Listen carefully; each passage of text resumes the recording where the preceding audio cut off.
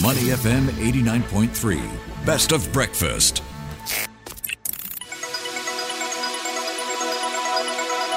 The U.S. Market Update with Money FM 89.3. Welcome to the U.S. Markets Wrap on Money FM 89.3. I'm Sean Cheong. So, U.S. stocks gained on strong corporate earnings led by mega-cap and chip shares. The Dow Jones Industrial Average rallied about 0.4% to close at an all-time high of about 38,677 points.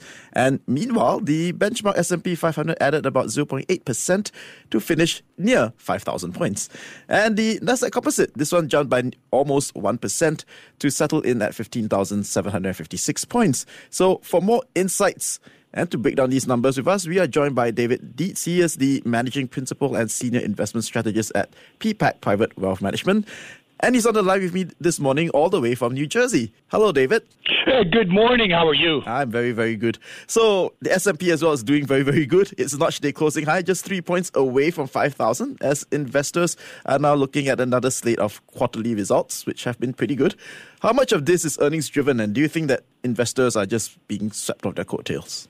Yes, so certainly the focus had been, of course, on the Federal Reserve and a potential rate cut in March. Well, I think the Federal Reserve and some strong economic metrics have dissuaded those hopes, pushed that back to May, and that's forced investors to take another look and sharpen their focus on what corporations are reporting right now about Q4.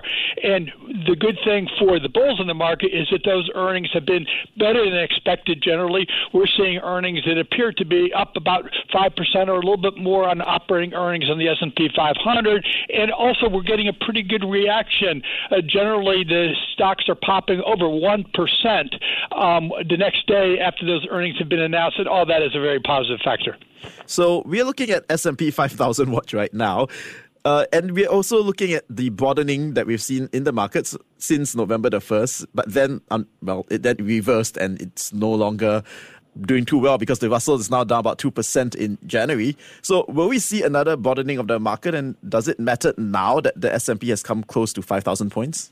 Well, certainly achieving a big round number attracts a lot of media attention, and for many retail investors, that may be a reason to celebrate. But the fact of the matter is it has nothing to do with fundamentals.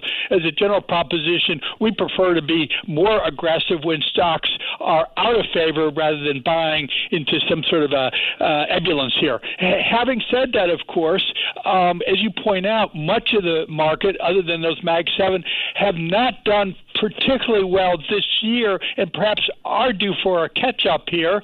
And, of course, we're seeing great earnings reports from certainly several of the mega-cap techs. I mean, Amazon and Meta Platforms are just outstanding. Now, just a few minutes ago, we heard some great news out of ARM Holdings, which talked about a bottoming in the semiconductor area and a new, they had projected very good earnings in that, partially driven by enthusiasm for all things AI.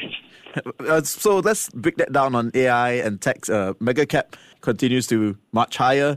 NVIDIA, Microsoft, they climbed about 2% to trade at fresh highs. Meta Platforms surging 3%, well, more than 3% actually. And Alphabet, Amazon also popping to the upside. So better than expected earnings season, coupled with all these upbeat guidance. Can the market have its cake and eat it too? That's a great question. So what we're looking here is NVIDIA, and that's going to be reporting, I think, February 21. Remember, NVIDIA has now had the biggest gains of any stock this year in the S&P 500. It is probably your premier play for AI because they're making the chips that seem to be required for every AI content producer and so forth. But the problem is they're trading at 30 times, not 30 times earnings, 30 times sales. When you take another company that's an AI wannabe, let's say Qualcomm, trading at only 5 times sales. And so there's a lot of promise built into NVIDIA. It almost reminds me of Cisco Systems back in 2000. And so if NVIDIA disappoints and doesn't achieve or surpass the fondest whisper numbers that investors are looking for, that could put a break in terms of that particular stock and a key player of the Mag 7, which is no longer the Mag 7, as we can get into if you want. That's right, Magnificent Five, they said. Exactly. So yeah, now they're talking about replacing Tesla with Lilly, and that's kind of scary too. When you now have a drug company which was having great hopes for providing help for people who had Alzheimer's, has now decided to just focus on making money by helping fat Americans get thinner again, and now they're trading at over 50 times earnings and could be part of the new Mag 7 composition. So based on the price action, is it a sign now that investors are growing more comfortable with this notion of later than expected rate cuts? Yeah, absolutely. I mean, we're doing surveys now of what the strategists are saying, and no one's talking about valuations anymore. Everyone has great reasons as to why the market should go further. Inflation seems to be getting under control. There's no recession concern. Things go well in election year, but everyone has kind of stopped talking about valuations. And the problem is we're now trading at about 20 times forward earnings, and quite frankly, that is pricey, particularly given that you still have a 10-year Treasury above 4%, which makes it not a no-brainer to ditch Treasuries and go into stocks. And so valuations ultimately could become a problem for this market. Right. So speaking of valuations, and of course technicals as well, momentum is dominating the market so far. This quarter, it's having the best fourth quarter since 2020. It's up about 11% so far year to date. So what's the reason for momentum having such strong control in the market at the moment?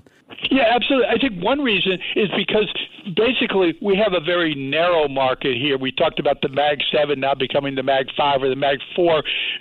When you look at breadth, and this worries a lot of technical analysts, it's not everyone, all the generals and the soldiers moving in lockstep. It's basically driven by a few stocks. Again, I noted that NVIDIA up 45% to lead the S&P 500.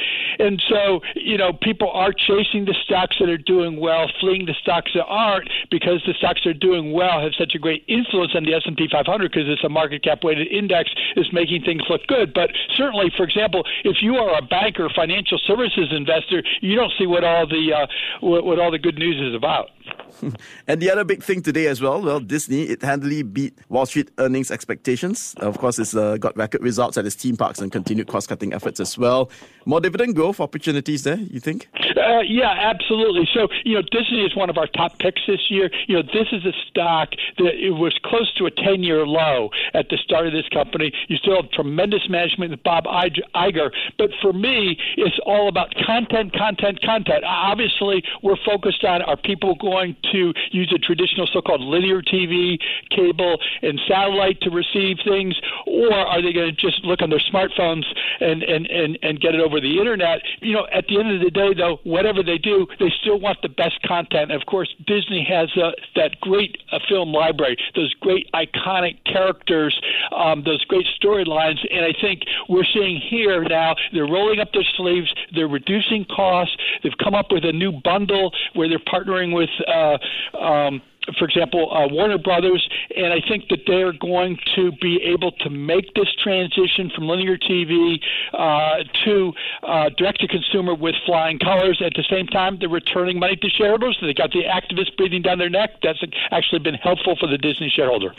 And earnings outlook is quite optimistic. So what are the near and longer-term risks that you see? Yeah, well, for Disney, I mean, certainly, they're not number one in streaming. That's Netflix. And it's always uncomfortable when you're not number one. When most people think of streaming, they think of Netflix, not Disney Plus or ESPN.